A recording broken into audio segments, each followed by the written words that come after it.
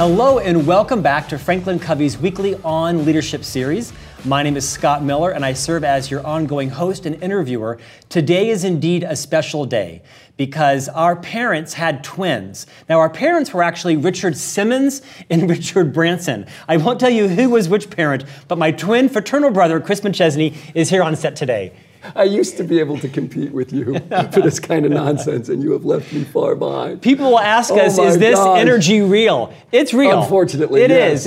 Yes. Our energy could probably fuel a rocket ship, right? Which Branson might like. Yeah, they don't normally let us in the same room together, so don't. This is a little bit But hang on for the ride today. So honestly, a true delight today to have Chris McChesney, who is Franklin Covey's global practice leader, which means he's our expert on the topic of execution. He also is the lead author, co-author of one of our best-selling books, The Four Disciplines of Execution, which, congratulations, has now sold over 500,000 copies. We're very happy. We have authors in every week here, sometimes virtually, sometimes live, but it's rare to have an author who's sold, 500,000 copies. That's a lot of reads, Chris. Thank you. Congratulations to you. Thank you.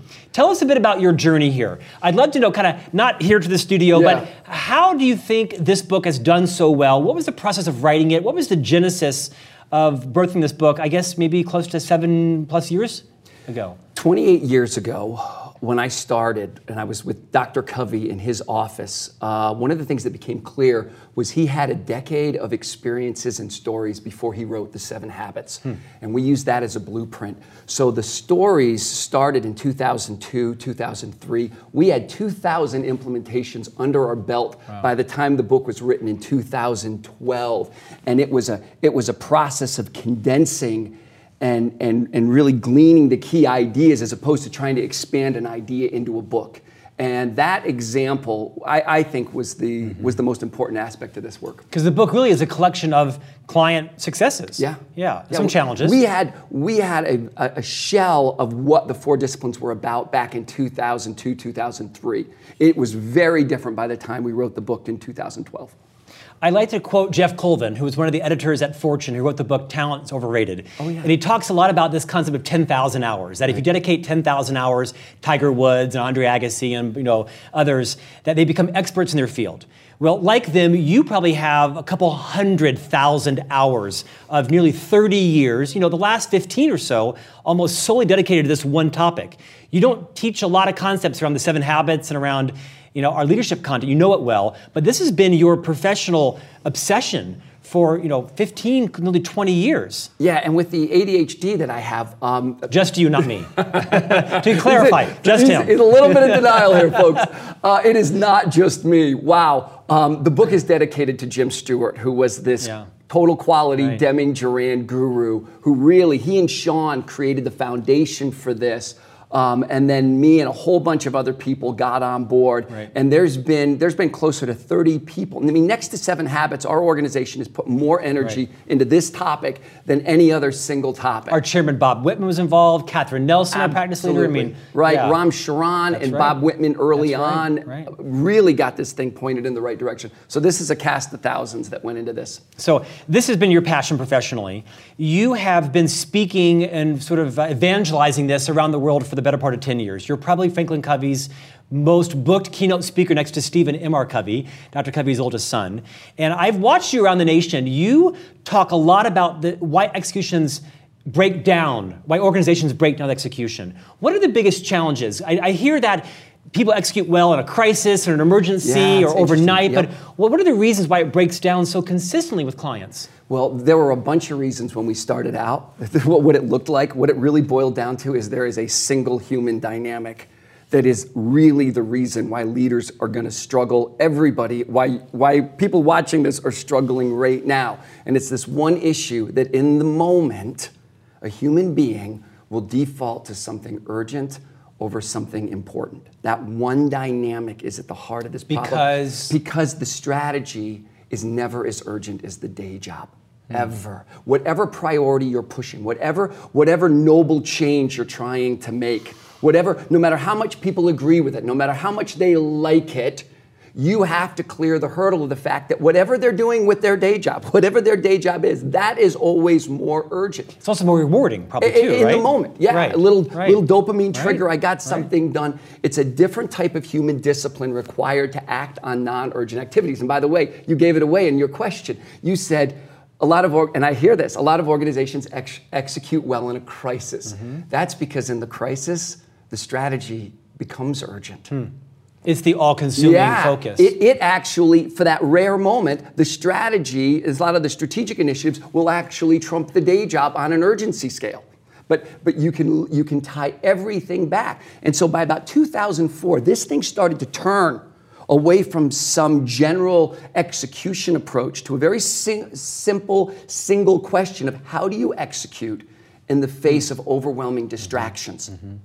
And that's the premise. Yeah, and it's different than every other goal methodology approach out there. We're not trying to take and help you execute your whole business model. We're trying to help you break through a strategic barrier in the face of distractions. It's a different kind of approach.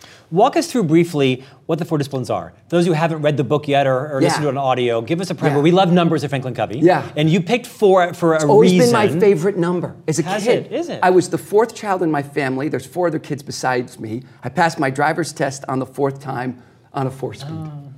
And I had this affinity for the number 4, but it had nothing to do with why there's 4 disciplines. But you passed your driver's test on the 4th time. No, we're going live. We're live, baby. Yeah, they were betting on it at school. Yeah. It was a big deal by the time I finally passed.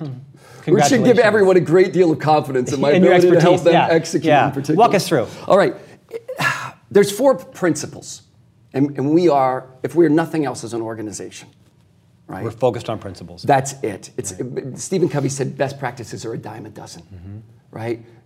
Principles are everything. This thing's rooted in 4 principles: focus, leverage, engagement, and accountability. Okay, now that set, in its application, we call disciplines, and the best way to think of them is as a treatment you apply to something that isn't going to make it. It's really important, and it's really funny when you ask leaders this. You say, what lives at the intersection of really important and it ain't gonna happen?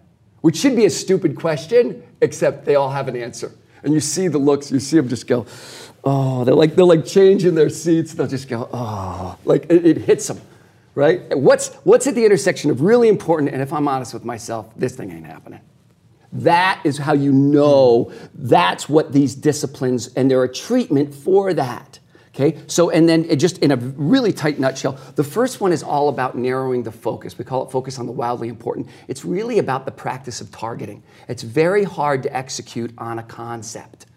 And wow, do we have to beat people up on this. Focus on the wildly important. Yeah. And you have a name for this. You have an acronym for this. WIG, wildly important goal, which is this construct of taking a conceptual idea that the leader wants to execute and putting it in the form of a starting line, finish line, and deadline. Right. And in an organizational setting, it usually starts off as a single metric and then it cascades to the fewest number of executable targets at the front line. That's discipline 1 is targeting. Yeah. Discipline 2 is then you sort of go into the cells of the teams and you say, where's the leverage? Now that revolves around what we call lead measures. The second discipline is act on lead measures. Leading measures are not just predictive of the outcome. Everybody gets that. They're also something that the team can influence. This is so critical from a leadership perspective because if I can't influence it, I don't think I'm playing a winnable game. And so you start to have the engagement juices start to flow just from constructing that, taking that strategic bottleneck, breaking it down to single targets at the team level. Second discipline is what can we move? I can't influence weight loss, but I can influence how many calories I eat, how many calories I burn. That's when people get the idea, right? How can I behave differently to get a different result? Yes, I can't act on calories consumed. I can't act on calories burned. Lag measures, we call them oh-crap measures. The wildly important goal is a lag measure. If you feel like luck is playing a role in your career, you are acting on lag data.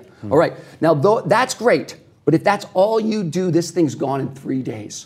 The amnesia-inducing effects of the day job, we call it the whirlwind, are intense. The third gravitational pull back to that is They might be intoxicating. so excited. They're like, you're a great boss. This is a great guy. I love this, right? I'm going to forget everything in 3 days, Chief. See you around, man, right? You got to turn it into a game. Yeah. Now, we don't actually we say compelling scoreboard.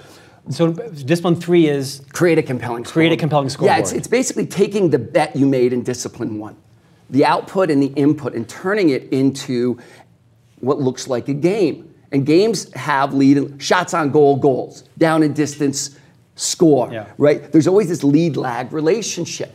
And they kind of care about the organization's strategic objective.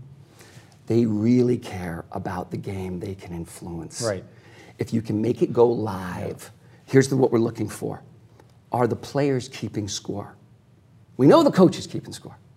Are the players keeping score? If that dynamic is in place, you're going to see a whole lot of other leadership dynamics, engagement dynamics start to kick in. It's the psychology of engagement at the most front players level. And there's a ton of research that goes back to the 60s by a guy named Frederick Hertzberg. If your readers are listening, and maybe we can get a graphic up, there's an HBR article, May 2011, called The Power of Small Wins. And it's the psychological backbone and data behind why this very pragmatic, results-oriented thing actually spikes engagement. When we do our case studies, we'll put the camera in somebody's face to talk about their results, and no matter how much we want them to focus on they talk about engagement. They talk, and we didn't see that. We weren't smart. This is what we call our happy accident. So discipline 3 is, sorry, I'm off. Discipline 3 is create the compelling scoreboard. Can you take that strategic bottleneck and turn it into something that feels like a winnable game? Discipline 4 is how you play the game. And this is where you break the urgency trap.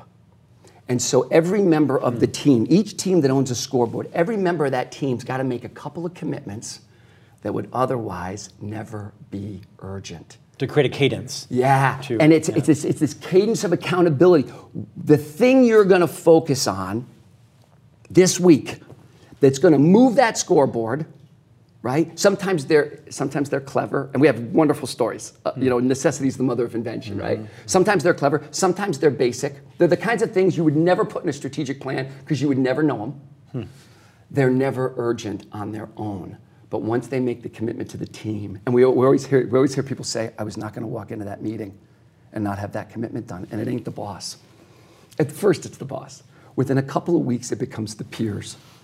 Nobody likes to disappoint their boss. So true. But they get over it, right? They'll do anything not to disappoint a peer. Once that scoreboard means something, right? That little tribe, they won't do it. And you start to establish this integrity. We did a research project recently with production and operations environments. And we collected a bunch of data. They were using the disciplines in ways we hadn't anticipated.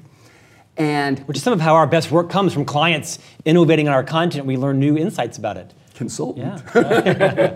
Pirate. Which is really, I got to say, 90% of this is simply trial and error learning from really good, intuitive leaders. Right. But one of the things that was so fascinating is we would say to we had 5 accounts, 2 of which had billion-dollar ROIs over about a 5-6 year period of time. And they'd just taken this methodology to another level. What industries? It was energy, it was oil and gas, it was manufacturing. There was a giant IT division within one of the country's biggest cable companies. So it was just different types of groups, but all of them had the common sort of operations, environment, scenario. Every time we would hit them with our hypothesis of why it worked, every one of them would come back and said, don't forget accountability. They said, when we started, we didn't even care if the commitments moved the needle. We just wanted to see, and it was a theme across all of them that had been successful with this. Covey used to talk about integrity, making and keeping a promise as the foundation for personal effectiveness. And we started to have this epiphany that, maybe organizational effectiveness, even though it's the last discipline, will the people on the team make and keep a promise? They said that was more important than getting the leads right, than getting the lags right, and that once they had that cadence of integrity, we call it cadence of accountability, The commitments are coming from the people. They're not being pushed down on. Then everything else started to move. And that's not the sexiest part of our content. But that's a differentiator from, say, another process of goal cascading and such. Yeah, this is it's a pull. The accountability within the system, within the team. I'm really glad you said that.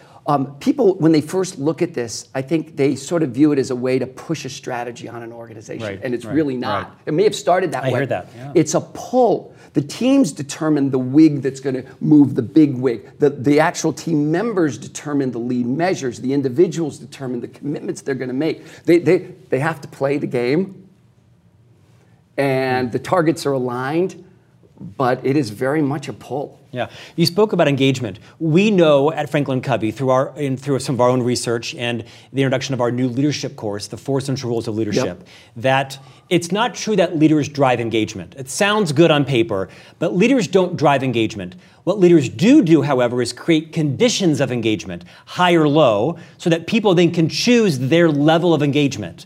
Talk about how execution relates to setting the conditions for people to choose a higher level of engagement. All right, I'm going to go what's going to feel a little off script, but I've been thinking about this week.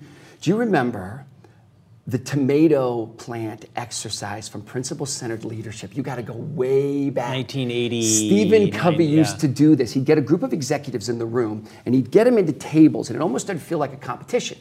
And he'd say, give me your list for creating a world-class tomato. We're going to see how creative you guys are. So for 10, 15 minutes, he would milk them for all the things they were going to do to create a world-class tomato. Stalks and greenhouses and chemicals and fertilizer. And they'd try and outdo themselves on these lists.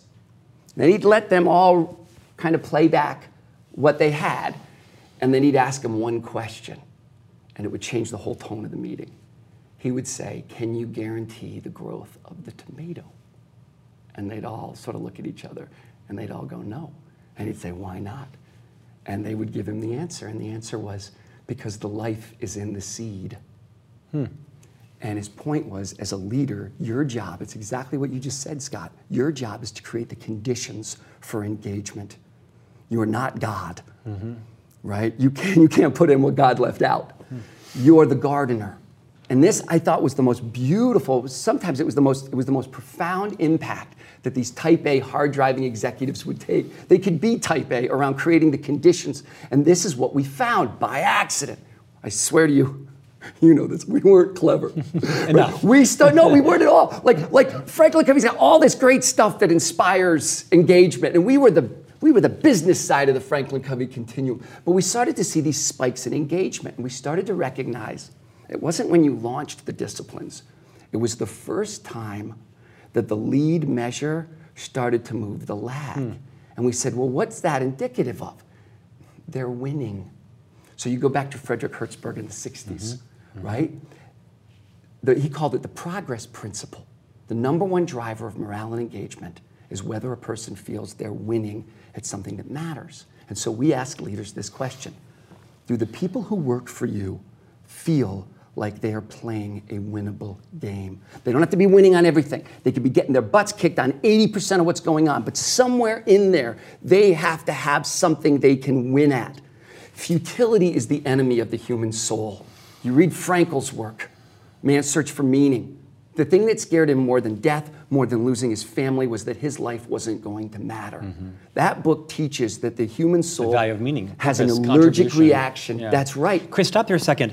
I got to think it's inherently challenging because most senior leaders got to their positions by being extraordinary examples of accomplishment. And therefore, in some cases, if you win, you lose. Meaning, as a leader, if you accomplish a goal, you probably set it too low. Therefore, you're a failure. Do you find that in organizations with high-performing leaders that they don't celebrate enough, or that if their team does feel like they're leading or winning, that they need to set the goal just out of reach, or goals that are stretch goals? What's been your experience around that? We did not have a way to respond to that for about 10 years.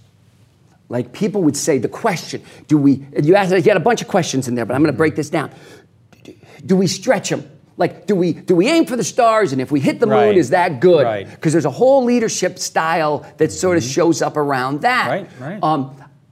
I will tell you, I'm going to say two things that are going to sound a little contrary. leaders who are relentless win. Leaders who like to pat themselves on the back and look in the rearview mirror and talk about their results, they don't seem to have the same track record. The leaders that we see win, they're sort of eyes forward predators. They're like, that was great, but what's the next thing? It's not good. I mean, you look at Wegmans. They're amazing. They were the #2 most respected company in America, next to Google and the #2 best place, next to Amazon and #2 best place to work in America, next to #2 best place to work, I'm gonna get this right, next to Amazon, #2 most respected, next to Google, and they're a regional grocery store. Right. They're amazing.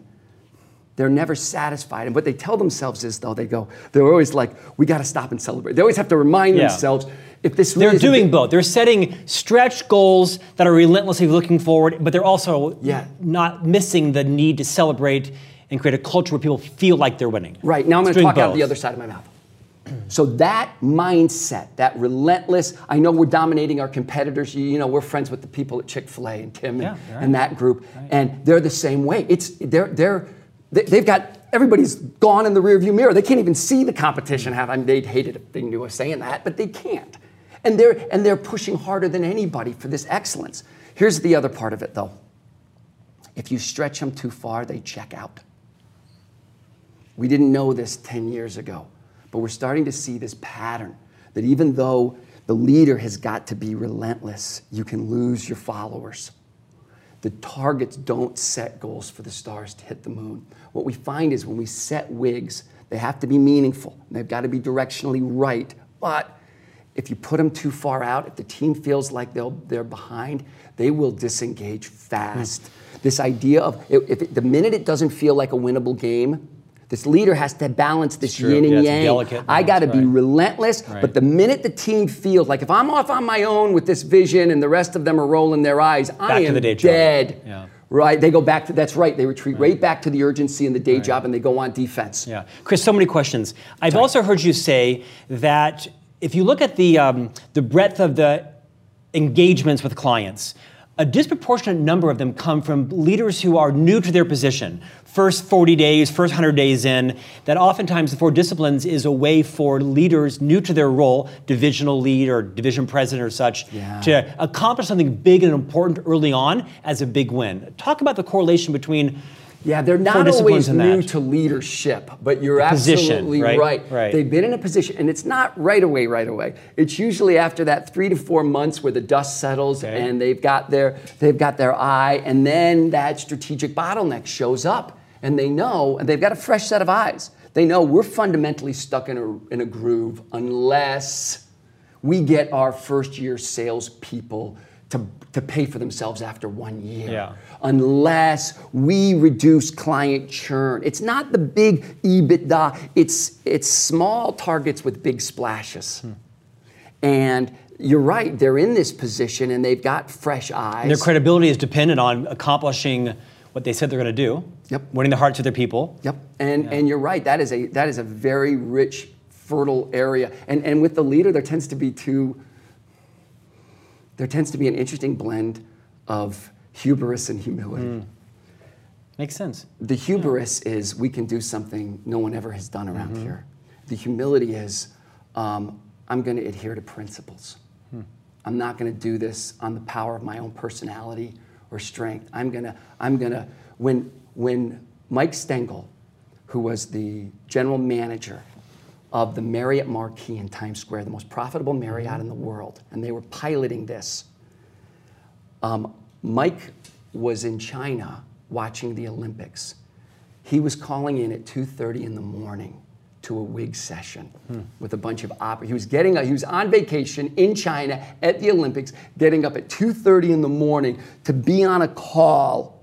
That's humility. To say, look, if you've got to do it, I've got to do it. And commitment and engagement and modeling what he wants all of his other leaders to do, right? If it's not too good for him, it's not too good for them. Arguably the best Marriott in the world had that year the highest guest sat, event sat, profitability and top-line revenue in the 20-year history of the hotel by nailing a couple of bottlenecks. Chris, what have you learned? What have you learned from clients that are sort of surprise discoveries about how the process has worked or things you've had to refine as you've now onto your probably 20th, 1000th engagement? The big one is the commitment backlash. That if you can hold course long enough to create the winnable game, you get a wind at your back. There's a surge of engagement with people. When does that come? Longer than you want? Second month. I see. Maybe. There's starting to be some predictability. And that first month, the leader's got to carry it. But that second month... Does it break down at the same time? It goes one or two ways? If the leader can't stay with... These are not the 4 good ideas of execution. They are disciplines. They don't give you discipline, they require it. Okay. If the leader can stay with that, you get this, and you do it as a pull, not a push. You get this wind of engagement at your back when people feel they're winning. That's the big surprise. I'm guessing you probably counsel leaders to say, here's what you need to do to persevere and make sure you're launching this properly. You can't just launch it and move on to you have to be the leader of it. Yeah, you don't get to delegate execution. Very good. That's first surprise. Here's the second surprise. You may have 12 elements that affect an outcome. And a leader can see gaps in all 12 elements. And it's almost impossible for them not to want to attack and optimize all 12 elements because they kind of know how to do it. I struggle with this on a big scale. Can we keep this from our CEO? No, too late. Keep going. No. I once had someone tell me a very wise statement. You think they don't know. They do. So you guys have been onto this? We're exposed. You knew this? You saw this? But it relates to me too. All right, so go back to this. I got one dynamic. I can see 12 factors that hit the one dynamic. I think I got to hit all 12, and I don't. We've been amazed, surprised that you nail one of those 12 dynamics. It doesn't get lost. It doesn't get watered down. It has a multiplying effect. If you hit the dynamic, even if you didn't pick the biggest bottleneck, that you can significantly hit one component. This is where the challenge of narrowing the focus is so difficult. Right? You have to maintain all 12, but if you can hit one, you can move. That's the first. Yeah, that's the second. The first one is engagement and execution are weirdly attached. We think, hey, let's get good morale so we can get great results. Yeah, kind of. It never works that way, though. It always works the other direction. That experience when we were winning felt so great. I've heard you talk and write, and you have seen quotes from you where you're passionate around that there's no shortage of good ideas, and that a leader's, one of the crucial rules of a leader is to say no, is to resist the temptation of churning out more ideas to confuse your people. Talk about what you've learned around that. This is insightful. I know, because it's my number one challenge. In this country in particular, but I think everywhere, good idea means we're doing it. You're paid to innovate. You're paid to progress and think up new stuff. But you go back and look at Apple and Jobs and Cook at some of the early quotes. They did not consider themselves an innovative company. It's ironic. The word they used was focused. And what they bragged about were not their good ideas. What they bragged about was the good ideas they said no to. And people think when you're saying no to good ideas, you're killing innovation. But you look back at what Apple did. You're bringing focus on what you've identified are your must-do priorities. Right. You're actually just the opposite. It's about putting the enormous amount of energy behind the ones you do choose. And this is a gut check. When we're talking about it, it sounds good. Yeah, wait till you try it. Wait till there's a group of people sitting around your desk going, come on, boss. It's a good idea, man. Chris, you've sold 500,000 books. But you don't know that I did. Well, you and the My team. name is on a book that sold 500,000. That's the hubris and humility there. Yeah. Your book has sold 500,000 copies, but you don't have 500,000 engagements going on. You have a lot. What happens when someone buys the book and they start to implement it? Where does it succeed or break down, and they choose to come in and hire the team to help them make it? By the way, I don't know if you know this or not. On our online portal, we have 200,000 teams. Wow. So there may be 500,000 users, people that never bought the book. Wow. And those are just those 200,000, those are just the ones we know about. Right. That some of them are part of big companies, some are just little independent teams, but they're all using the online portal, and we know that's not everybody that's using. Right. They're not all in our portal, obviously. But you made a good point. There are certain things they'll try in the book. individual team leaders have pretty good luck getting us off the ground if they're dedicated. Because you made some of the concepts simple, right? Yeah. How to form a goal from be. X to Y by Z, and, and by when and such. Yeah. But where they struggle is when you go up a level, and there's certain things where a leadership team who's not at the front line, where there's a couple of levels between you and the front line, because we didn't really write the book to that audience.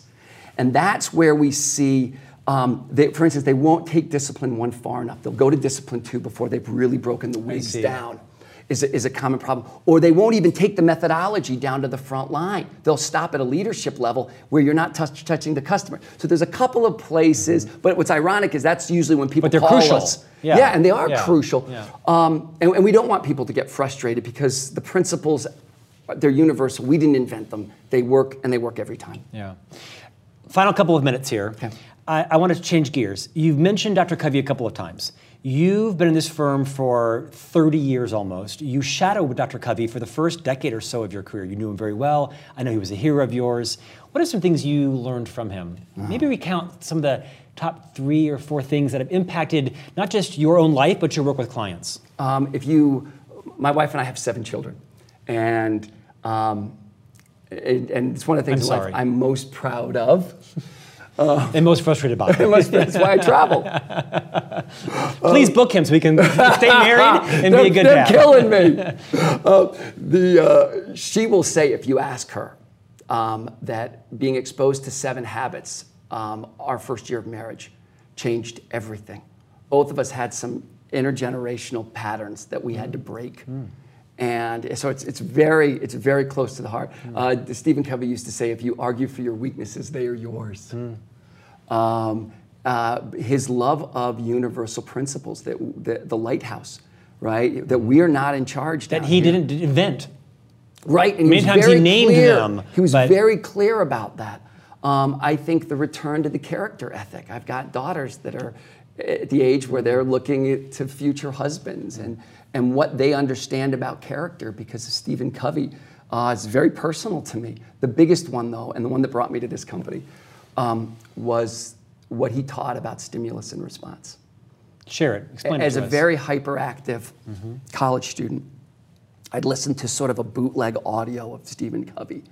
And this thing about, and I have a very mercurial personality, either very upset or very happy or something like this. That's named something in the clinical world, you know that. Yes, okay, yes. But we won't say it on camera. Yeah, by something, right? And I remember vividly getting my head around this one idea. And Stevens used to say that all 7 habits lived in the space between stimulus and response. And I remember the way 22-year-old version of Chris McChesney interpreted it was, am I controlling my environment or is my environment controlling me? And it was this little mantra that this hyperactive kid started chanting to himself that got me through, those kind of struggling years and got me started on a good career. And I pursued him, but that was that one idea that he's taken and put back on the surface around character and particularly not being a victim of our environment. It's really, the wise ones all say the same things, yeah, they right? really do. I mean, Viktor Frankl and Stephen Covey and Jim Collins, I mean, they all have these sort of girded connection to principles. Yeah. And they name them different things, but they all, at the end of the day, mean the same. And they have predictable consequences. So what's next for you? The book is selling like wildfire still. It's #1 in its category. It's the best-selling book ever written on the topic of execution.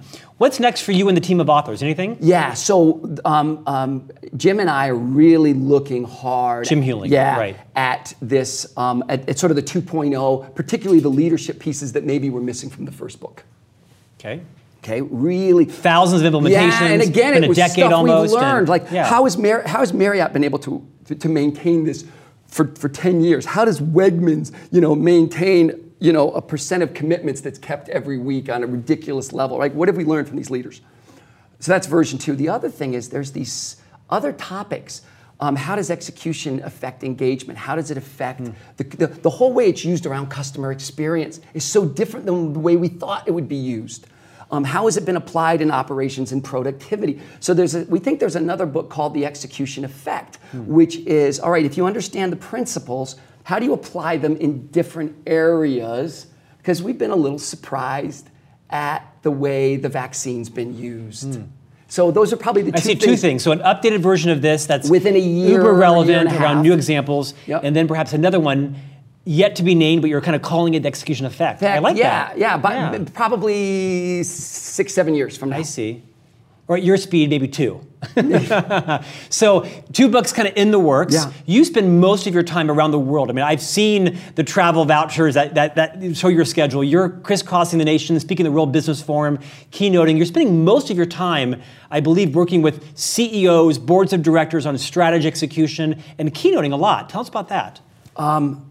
It's really rewarding because the rank and file leadership of an organization relate to this. It's almost like oxygen. When you start talking about the frustration between the day job and the goals, it's cathartic for them. And it's also very liberating for senior leadership because they see the reaction of their people to the message and they become more bullish about going forward with the methodology.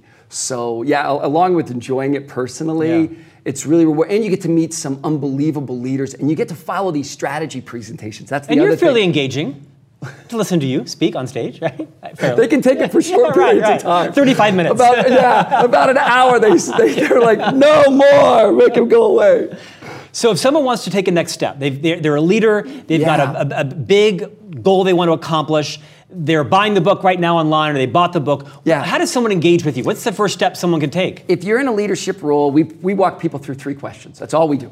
Question number 1, is this right for you right now? Okay. So we'll come out on our nickel for a couple of hours and just talk to your leaders about it, let them kick it around. They go one way or the other real fast. Go to the website? And you go to the website, you tag somebody from Franklin Covey, somebody from our practice. If you got a leadership team, we'll come out. First question, is it right for us? Second question, what are we going to aim it at? Because it may not always be the right timing for your organization. For a bunch of reasons. Right. Is there something at that intersection? Okay. And that's the second question. Second question is, what do we aim it at? Okay. And then third question is, how do we go about putting this thing in? Okay, great. 4dx.com? What's the website? Just go on the Franklin Covey website and go to execution and it'll take you right there. Yeah, you mentioned earlier the portal. Talk about the portal for just a minute, the community of users. You could also do chrismcchesney.4dx.com and La-di-da. And then Did I approve that site? What? You have your own site? Your guys made it. Shut that down. He doesn't even know what his people are doing. Yeah. So anyways, but yeah. You managed to put your personal name and the book's site together in a web domain? It wasn't me. That's genius of you. It wasn't me. That was hubris. That was you. Talk about 4dx.com. So this is a set of tools. It's everything the authors, Sean, Jim, myself, have learned. And it's almost like TurboTax for this. So it's everything around Discipline 1 on learning it, applying it, loading it into the portal. Discipline 2, it's the whole methodology in video form tied to that portal where we have 200,000 teams. Got it. So it is the application for this. And this is, by the way, this is what we try and do. We don't see ourselves as consultants or trainers. We like to see people lock and load an execution system. And that's what we sort of see our role as. Chris, so engaging. Richard raised you well. Tell him I said hello. I won't say which one. Branson, right? I don't know. Richard Branson? Whichever. I think it was Branson. We'll have you back and go deeper into some of the disciplines. I would love to. In the coming months. Thanks, Scott. Thanks for your time. Hey, thanks for joining. Or at least one major personality on set today. Hope that you were able to digest some of Chris's really hard-earned and respected expertise. We'd love it if you're listening to this on a podcast. Keep in mind it comes out also in a subscription-based e-newsletter every week. And in the newsletter, there are both articles and tools you can download to actually help to implement some of the concepts we discuss every week. So I hope you enjoyed our time. We'll see you back next week with a new guest. Thanks for joining us.